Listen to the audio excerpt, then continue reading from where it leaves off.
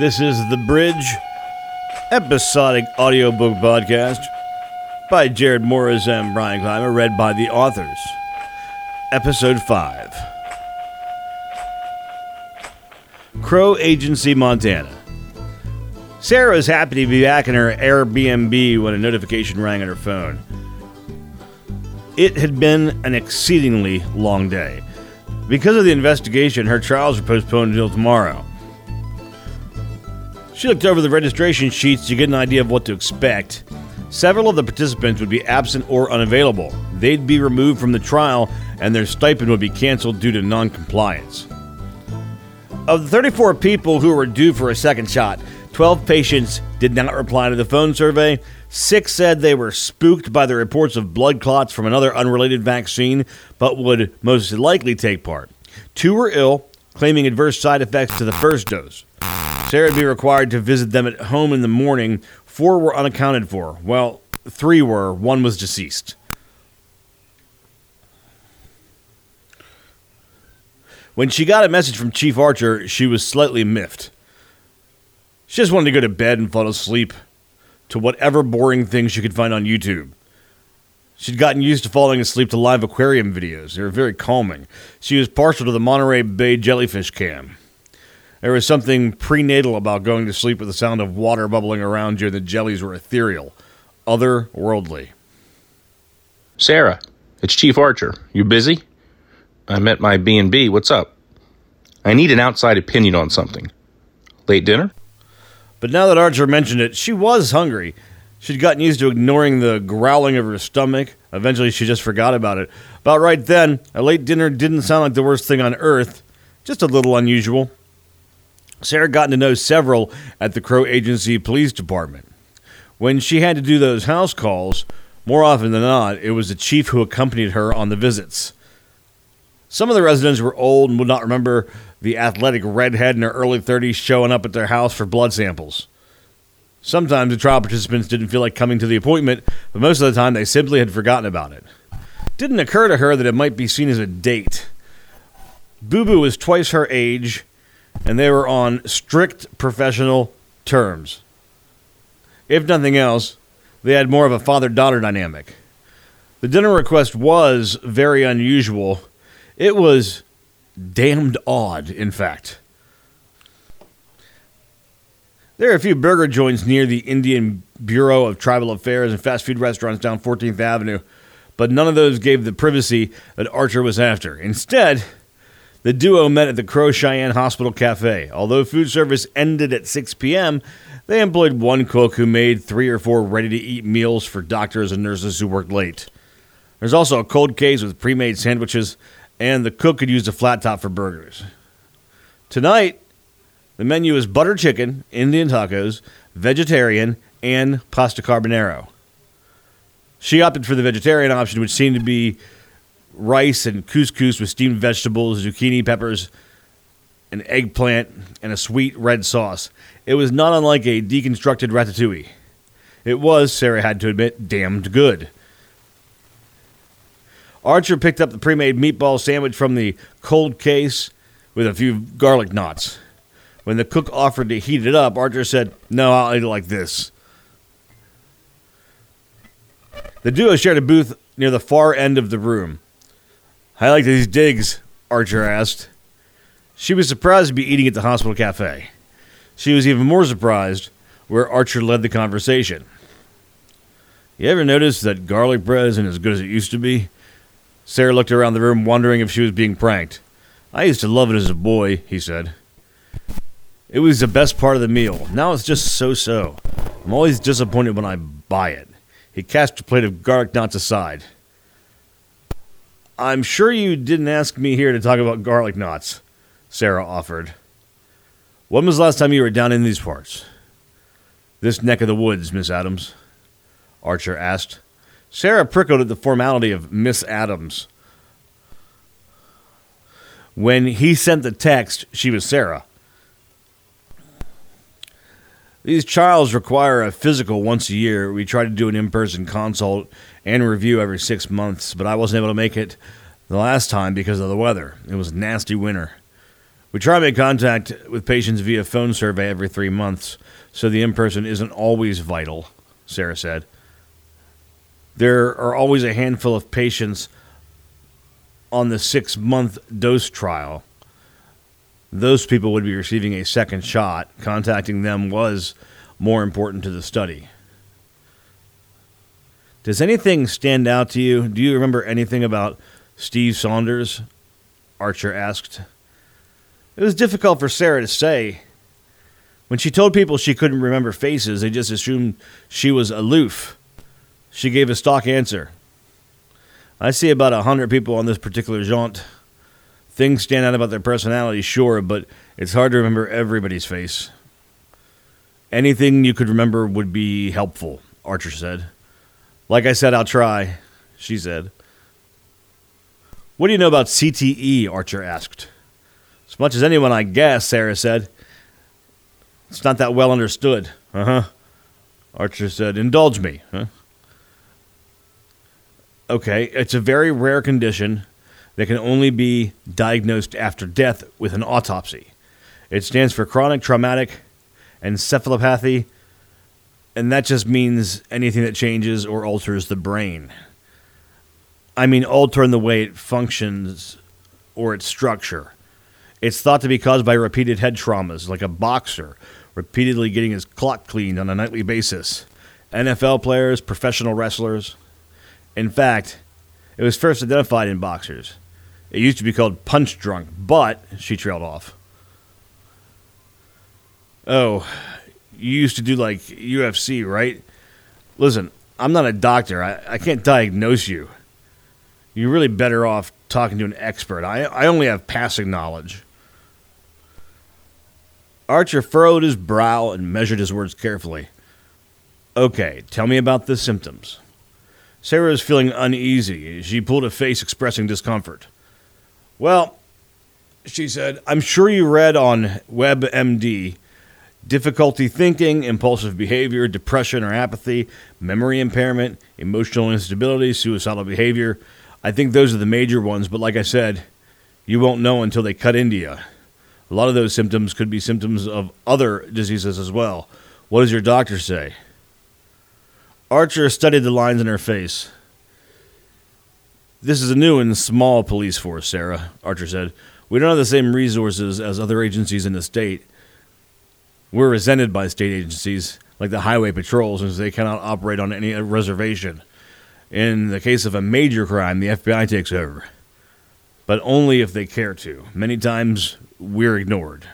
Sometimes we need to turn to the public for help for solving a crime or crimes. He handed her a manila folder that had been sitting on a chair next to him. By handing you this, I'm taking you into strict confidence that you won't share these details unless it's necessary to do so. Can I trust you? I think I can. Can I trust you? He asked. Sarah opened the folder and leafed through the photocopied documents. Towards the end was a rough photocopy of a CT scan of a brain. How'd you get these so quickly? Archer gave her a motion with his chin that said, keep reading. Scans suggest chronic brain damage, patient history, chronic depression, suicide attempts, insomnia, and paranoia.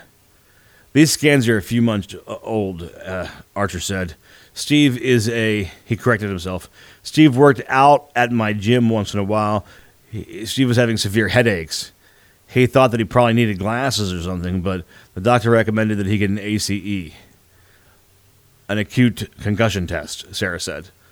She flipped to another page and landed on the scanned photograph of Steve Saunders. Holy cow, she said, I do remember him. I'm not good with faces, but I remember certain details. I remember that someone had a very elaborate neck tattoo. It reminded me of a wildcat when I first saw it. It looked like the Nittany lion. Does this kid live here? Not, Archer said. But he did come here to gamble, and he was training at my gym in his downtime. So what are you asking me? Sarah asked. Do I think this guy's death is your fault? I don't know. I don't know if anybody could answer that. It isn't my fault, Sarah, Archer said coolly. Sarah was put off by his abruptness. Archer noticed her discomfort. I suppose I'm not being clear. He hadn't had his first fight yet. This boy was never hit, at least not in a sanctioned contest. Sarah was skeptical for several reasons. First, the particular brain scan that would show a CTE could only be done post-mortem, so any talk was purely speculative. She was sure Archer was aware of that. The ME's notations claimed that there were no anomalies present in Saunders' brain. There was no way that there was enough of the brain to make the determination. From the little she saw, Steve Saunders wouldn't be having an open casket viewing anytime soon. Surely Archer noticed this too, but if he had, he didn't mention it. Before handing the folder back, Sarah removed the medical examiner's report and flipped to the other side. It was signed with an illegible signature, that's par for the course, and dated.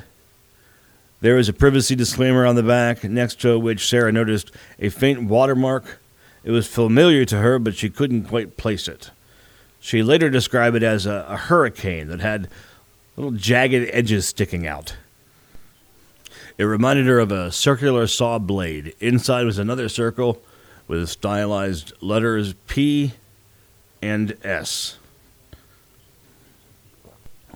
Crow Agency, Montana flashback. 2 weeks earlier, a small crowd gathered in the parking lot at the Twin Moons, 9:38 p.m. John Eaglefeather called 911 to report the disturbance. The following is a transcript of the 911 call. 911. 911, what's your emergency? It's that Saunder boy. He's out here raising hell about something. I'm sorry, sir. What is the location? I'm over at the Twin Moons. What's your name, sir? Damn it. It's John Eaglefeather. Eaglefeather. Okay, Mr. Eaglefeller. What is your emergency? Do you need medical assistance? No, damn it. I'm calling because there's a guy in the parking lot of the Twin Moons casino getting his dome kicked in. Okay, sir. Who is he trying to fight? Anyone. Everyone. He looked like he's just in the mood for some shit kicking, flailing his limbs around like a wild man. 911. Roger that.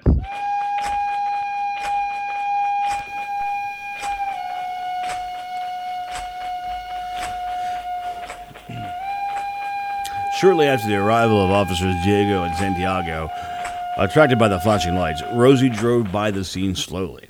She pulled in a lot that was little more than a grassy field when she recognized the vehicle of her brother's friend, Steve Saunders. Terry Arbor and Steve knew each other from school, and Steve had been over the house a few times. Well, how the hell am I supposed to get home if you take my keys, Manny? Saunders challenged the police. It's Officer Diego. Now, Stevie, we're not in high school anymore. Saunders spit in the ground.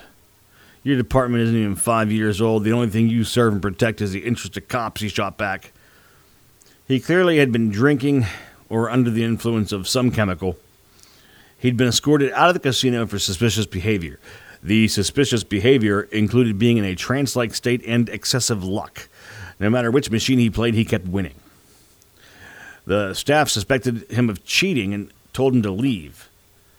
After all, these are just computers, shouldn't be too hard to trick, he said to the casino security.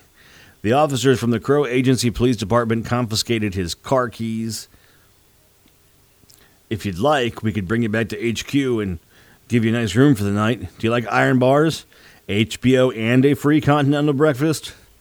Fine. Let me get my shit out of the car, he said. This was a hard decision. If he had a weapon, things could go south quickly. I'll grab it, unlock the door, and tell me what you're looking for, Officer Diego said. Saunders said it was a big black tool bag in the back seat and his phone charger in the front. The officer handed him the bag and suggested that he skedaddle. And if he ain't got no place to go, Steve, find one. I don't want to see you in any more trouble tonight. Saunders didn't see the men following him.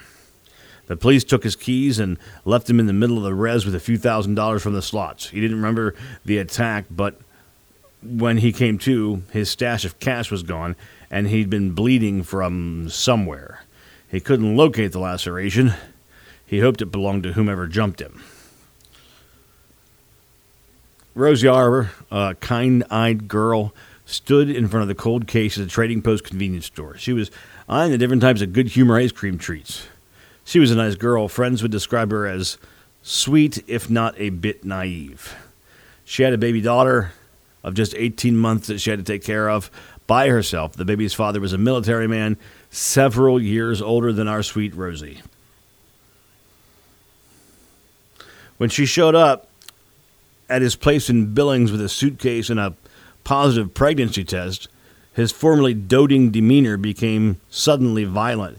He called her a slut, and he said that the baby wasn't his. He said she was just trying to trap him, that she wanted to steal his valor. If you think a guy like me, he said, could see a girl like you as anything more than a personal pocket pussy, you're dumber than you look. She cried, "You were my first, Ronnie." He said that she was a liar and a whore. The coldness in his glare scared the hell out of her. Though the signs had been apparent, she chose to believe that he had transformed into a completely different person within a matter of seconds. She wondered how she could have been so wrong about a guy, from smug comments to criticizing her diet. The talking down to her and the age difference were enough to make Rosie's friends go on red alert. Rosie chose to ignore their advice. Ron convinced her that her friends were just jealous. "But yesterday, you said we was always and forever," she said. "Dumb girl. That's all it takes to get those panties to drop. That shit's going to be worn out real quick." As he said this, he pointed to her lap and wrinkled his face in melodramatic disgust. "If you just wanted to get your rocks off, why me, if I'm so gross?" Rosie asked. "Sometimes to get over somebody, you just need to get under somebody," he laughed. "So what?" she asked. "What was I, some kind of challenge?" "No, challenges are difficult. You're just easy." She decided to carry the baby to term. It wasn't the child's fault that she was the product of a liar and a manipulator. Rosie would love it and cherish it and give it the care she was never given. Shortly after, she made him aware of her delicate condition.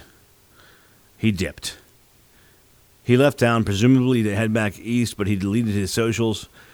Rosie told her friends that it was like he was dead. His coldness, however, did not change Rosie's welcoming and trusting personality. Rosie was heartbroken. He'd thrown her out in the proverbial cold. She'd been hurt, but she couldn't let that destroy her. She knows she wasn't supposed to give her baby sweets at 18 months old, but she'd a craving for ice cream, and it seemed rude not to share. This was a chance to get some Rosie time before she headed back to Mom's to pick up the baby. She stopped at the Trading Post and bought a prepackaged ice cream sugar cone with chocolate and chopped peanuts. She sat on the wooden bench outside the door to the store. When she'd first given birth, she'd sit on the same bench, rock Allison, cradled in her right arm as she ate a Nutty Buddy with her left, careful not to let the melted ice cream drip onto baby. It was a happy place. It may have been the last good feeling that she'd had. She didn't see the darkened figure lumbering down the road, but he sure as hell in hellfire saw her. Seattle, Washington. Ayman Farouk had a decision to make about whether or not she wanted to interview this Ray character on her show.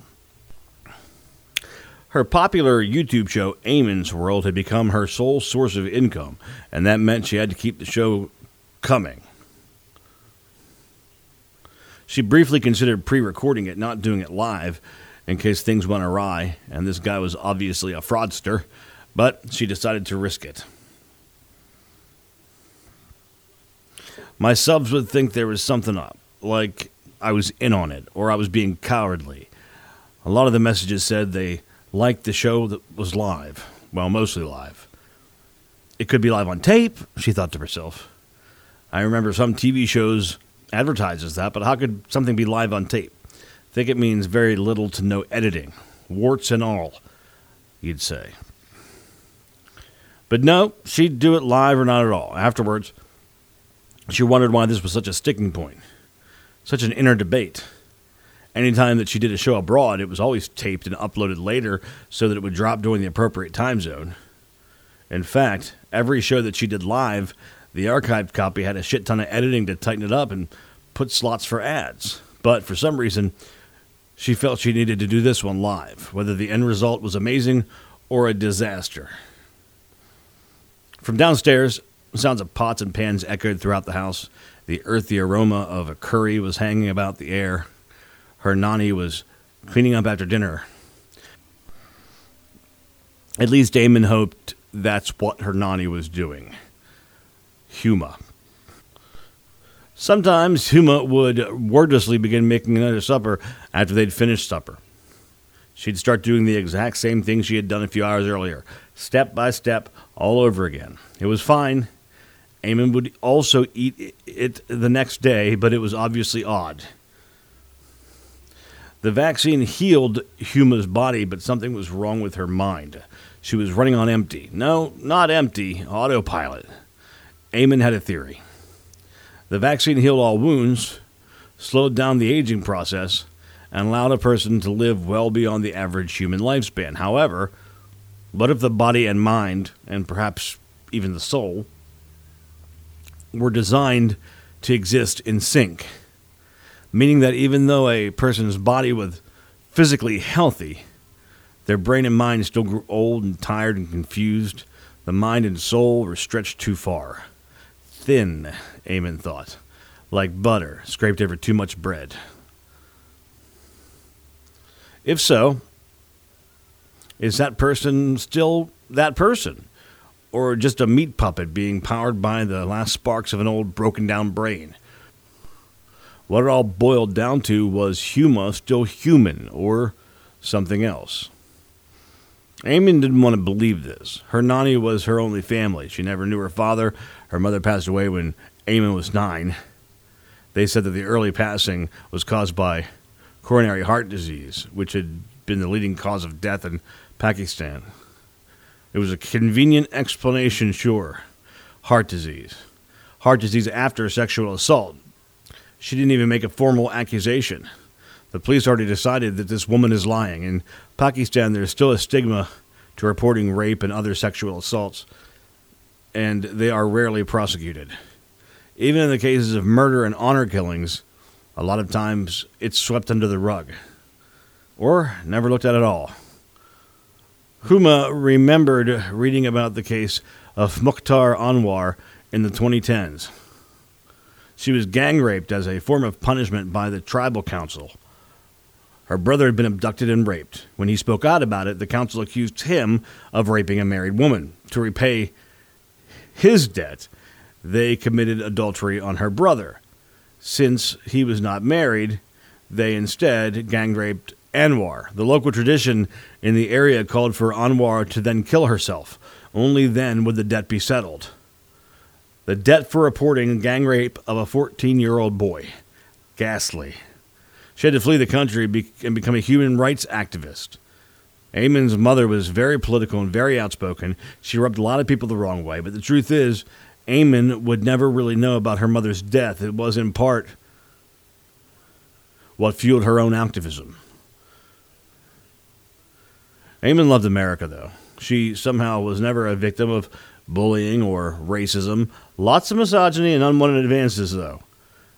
Because of her natural outgoing personality in high school, she had a diverse group of friends and was popular. Her nickname amongst her friends was Hyman, which was usually meant not cruelly. It was mostly just friends teasing each other with dumb nicknames. People outside her circle were prohibited from using it. After high school, she and a group of friends drifted apart, as you do. Eamon got into gaming, social media, and eventually tried her hand at becoming an influencer. Why not? She made videos just talking about her day, and funny stuff happened. That soon grew into actually having guests on her show, local artists, writers, really anyone that wanted to come on that wasn't a creeper or totally toxic.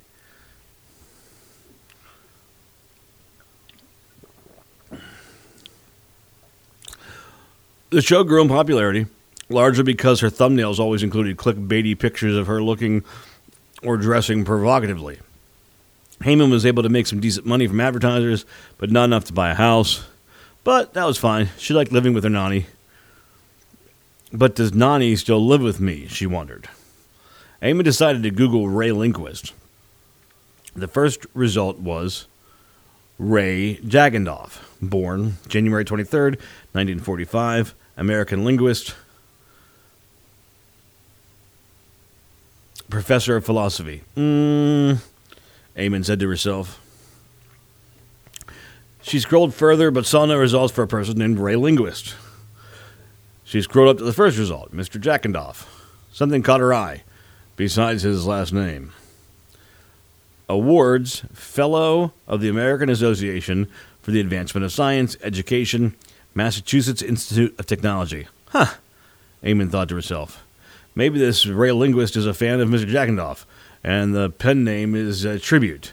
She once again weighed the pros and cons. Pros, if he's legit, it would be major breaking news. It could lead to help for her nanny, and of course, fame and fortune would not be unpleasant. Cons, the guy's a fraud, yet even so, she could maybe have some fun trying to turn chicken shit into chicken salad. Fuck it, Eamon decided. We'll do it live. Crow Agency, Montana. Danny almost jumped to the roof when he heard the mechanic clacking on his passenger side window. He started. Just then, he saw the source of the sound. Officer Manuel Santiago flicked on his short-fire police-issue flashlight. The LEDs blazed at 1,000 lumens. Santiago rapped on the window again, this time with gloved knuckles. At first, Danny was confused. He'd never been approached on the passenger side by a cop, yet there were several advantages to this approach. Depending on where the vehicle is located, it can help keep the officer out of the line of danger from other traffic. It can also add an element of surprise to a stop and it can give an officer a better view inside the interior of the vehicle. Danny was all too familiar with the tapping on the window and what that meant. However, unaware he was holding his breath, Danny fumbled around the driver's side door panel to find the switch to roll down the windows. Aware of talking too much and being somewhat in shock, Danny rolled down the window and looked at the officer. They exchanged an uncomfortable moment of eye contact. Officer Santiago took measure of Danny. License and proof of insurance, Santiago said. Danny stared at him mutely. Son, is everything okay? At this moment, Danny was frozen. His mind was completely blank. His subconscious mind said, please don't look in the fucking back seat. Tennessee? Waiting a painful 30 seconds for a response to his second query, Santiago straightened his gait. Another one, Santiago thought. But the sight of him putting his right hand on his service weapon gave Danny the encouragement he needed to snap out of it. Hey now, Danny said. I've been driving all night. I'm just a little tired, is all. Santiago narrowed his eyes and puckered his lips slightly. He was hyper-aware of the driver's odd behavior. He was trying to ascertain whether the driver was in trouble or if the driver was trouble. He wanted to get a better look at the interior of the vehicle. But he knew that if he took his eyes off the driver, even for a moment, it could be a fatal mistake. There were no laws in Montana related to police asking a driver to turn on the interior lights, so much of the time they don't even ask. One of the first of its kind, New Jersey has a statute on the books where if a police ask you to turn on your interiors and you refuse, you can be fined $50. A lot of drivers will do it out of courtesy, a deflection, Santiago thought, but not this little shit. Does this thing's interior lights work? Santiago asked. Danny flicked on the overheads. Officer Santiago tensed. Danny grimaced. They both noticed that the vehicle interior was flecked with the unmistakable deep red of blood spatter. Danny and Santiago's eyes locked. Officer Santiago drew his weapon. Put your fucking hands on the wheel where I can see him and don't fucking move, fuckstick. Danny was shaking. He felt he was frozen to the core. Since he gave the girl his jacket, he was wearing only an oversized t-shirt. He'd asked the officers if he could grab a sweater. Of course, they declined. He was lying on his right shoulder on a wooded bench that had pressed against the cold wall at the department's stopgap mobile jail. The department purchased several of these temporary detainment units to use until a new jail could be built. In reality, they were little more than shipping containers rigged with electricity and a small holding cell. It was stark. It was cold. His left arm was handcuffed to the bench. Danny thought this was excessive. Even if he wanted to run, where would he go? He didn't know that his Mustang had been towed to a local garage. Millman Motors had a contract with the county. Rather than having an impound lot, all vehicles involved in crimes or were abandoned were taken to Millman Motors. They charged $79 a day for an impound fee. If a vehicle deemed to be abandoned, the car could be entered into an auction no less than 120 days from the tow job. It was very quiet where Danny was and very bright. It was not like the dim, atmospheric rooms in the police procedurals. This was an excessively bright chamber with nothing for Danny to do but wait. When he arrived, he was taken immediately to process. The police took his mugshot with a digital camera and took his prints. At least the printing procedure was now all electronic. No messy ink everywhere. "Can I ask why you're holding me?" he asked the fingerprint tech. "I don't know nothing, kid. Straighten out your finger there, like that. Can I get a glass of water or a cup of coffee?" "My advice would be don't bother. Do you see a bathroom around here?" she said. Danny found out from the arresting officer, Officer Raul Diego, that he was to be arraigned on charges of inattentive driving, but being held on suspicion of other crimes. "What crimes?" Danny asked. "I know I got you for leaving the scene. The way you cut Taylor around out of the hospital, is that something an innocent man does?" Diego said. "I don't know what you want me to tell you," Danny asked. "Why don't you start with the truth?" Diego said. Danny wished he was more savvy in these areas. He knew he could probably just sit tight, but he felt an overwhelming need to talk. He wanted the weight off his chest. "Uncuff me and we'll talk," Danny said, bargaining. "Everyone talks," Diego said with a chuckle. As Archer entered the gym, he was greeted by the unconditional love of his dog, Cuyahoga. He and Huga had an apartment above the gym. The gym was quiet tonight. He checked the security system to make sure everything was kosher, and he sat down in a large office chair behind a computer desk. He reached in the drawer, pulled out a treat for his buddy. He gave the treat to the dog and enjoyed how excited his friend got over such a small thing. "I wish women were this easy to please," he thought wryly. When his phone rang, he was hoping it would be the hospital with news, preferably good news, but it was Raul Diego calling. He was surprised that Diego was working this late. "Okay," Archer said to the phone after getting the report. "Cut him loose. We have no reason to hold him if he's a good Samaritan who was in shock. I think being handcuffed to a bench is a good enough punishment for his good deed. Send someone to get his card. Tell Mitch to bill me." Christ, what a clusterfuck. Before he clicked end, he added, "Raul, have Manny tail the kid. It's not that I don't trust him. I just don't trust anybody who's not a crow." End. Officer Raul Diego led Danny Reyes into a large, furnished room towards the front of the station. The police were currently operating out of a converted museum. It was a master control room with several television monitors, computer equipment, and radios humming in the background. Danny could hear the radio chatter of police responding to a domestic disturbance in Gary Owen. A huge upgrade from the wooden bench and cold wall. Diego motioned for Danny to sit on a well-used couch. Situated at one end was a little portable ceramic heater. "Take a load off," Diego said. "How long have you been in town, Mr. Reese?" He purposefully mispronounced it as Reese, a small power play to start negotiations. Yesterday I was in Deadwood, Danny said. Well, shit, Diego thought. Whatever happened to that girl didn't happen in Deadwood. Danny explained that he was on his way to Billings when Nicole appeared on the road. His car did clip her, and he panicked. He put her in the car with the intention of going to the hospital. Cell phone service was out, and he would have called 911. En route to the Crow Cheyenne Hospital, Danny saw a sign for a hospital that was off the old US 87 that was supposedly closer.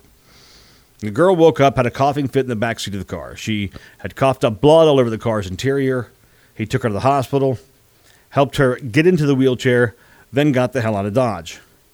About 2 miles from the hospital, he sat parked at a red light and got lost in his head as everything that had just happened came crashing down on him. Okay, what about Deadwood? Do you have any proof that you were there yesterday? The officer asked. No, I don't, Danny said. Wait, but you do. I was stopped by a crazy cop outside of town. Is there someone you can call to check on that? Maybe. Do you remember this crazy officer's name? How could I forget, Danny said. His name was Downs. Oh. A beat. Him, Diego said. Okay, son, you sit tight. I got a few phone calls to make. There's a Keurig on that table. Help yourself. Diego went into the next room and began going through a stack of papers.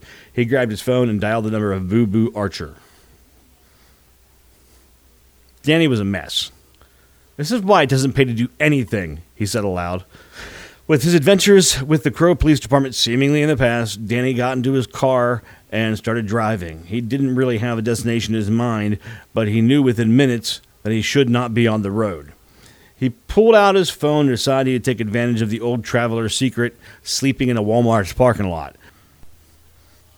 But was disappointed to find that the nearest supercenter was 47 miles away in Billings. I should have just gone to Billings. I never should have come here. I shouldn't even try, he thought. He clicked on stores and shopping in his phone app and found there was a truck stop/travel center just a few minutes from his present location. The store boasted that it was clean and well lit. It had a Subway, a small store, and even showers. He ignored the online reviews that called it, quote, a junk hole for truckers, 2 pumps if you're lucky.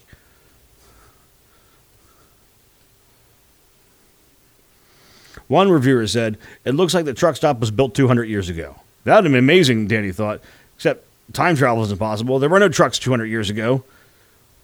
God, he was tired, mentally and physically.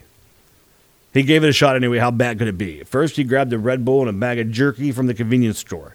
He debated not taking a shower because of the reviews, and $12 would be a lot for a car wash. It seemed even more pricey for a Danny wash. He caved and found the showers to be clean. The water pressure was just a few notches below sandblast, which was exactly what he needed right then. He let the hot water run down his chest. The smell of Irish Spring soap gave him a serious sensory memory of home. It was his brand that his mom always bought. He was physically and mentally exhausted, but the shock of the day's event wouldn't allow him to sleep just yet. He didn't want to put his bare feet to the shower stall floor, so he put down the vinyl grocery bag. As he toweled off, he got the uneasy feeling, his spidey sense, he joked.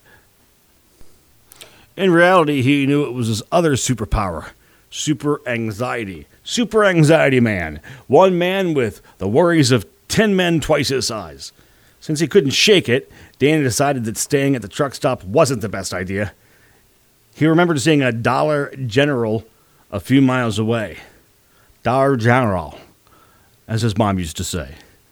Well, it's not 5 stars, but the price is right, Bob, he said to no one.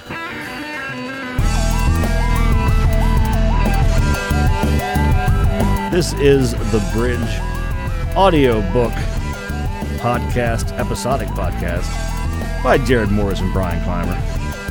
Episode 5. Next time, we're going to hear about what happened to Rosie Arbor. Why was she outside? without clothes on, in the middle of the road, in the middle of the woods. We're going to find out also, is there some chicanery going on at the hospital? Well, Sarah's going to investigate, do a little bit of snooping, and we're going to find out more, find out what's happening with this mysterious YouTuber, Eamon, as well. Lots of stuff coming up, and things are really starting to heat up here on the Bridge audiobook podcast. So I'll talk to you guys next time. Until then, this is Jared Morris for Brian Keimer. Really appreciate your time. If you like it, subscribe it, share it, and buy the book when it comes out. Should be a few weeks from now, not too long. And again, it's my 5th book, so you can check out my other. This is my first purely fiction book, though, and I wrote it with Brian. We also wrote a book called Save Us Morrissey about Morrissey, one of our favorite singers ever, as well. So you can check that out. My website's jaredmorris.com. Jared Morris Radio on Facebook, and at Jared Morris on Twitter. And you can get in contact with the BEC, with Brian, through all that as well. I'll get your messages to you. All right, more coming up here on the episodic Bridge audiobook podcast. This is Jared. Until next time, good night, God bless, and good day, sir. I said good day, sir. See ya.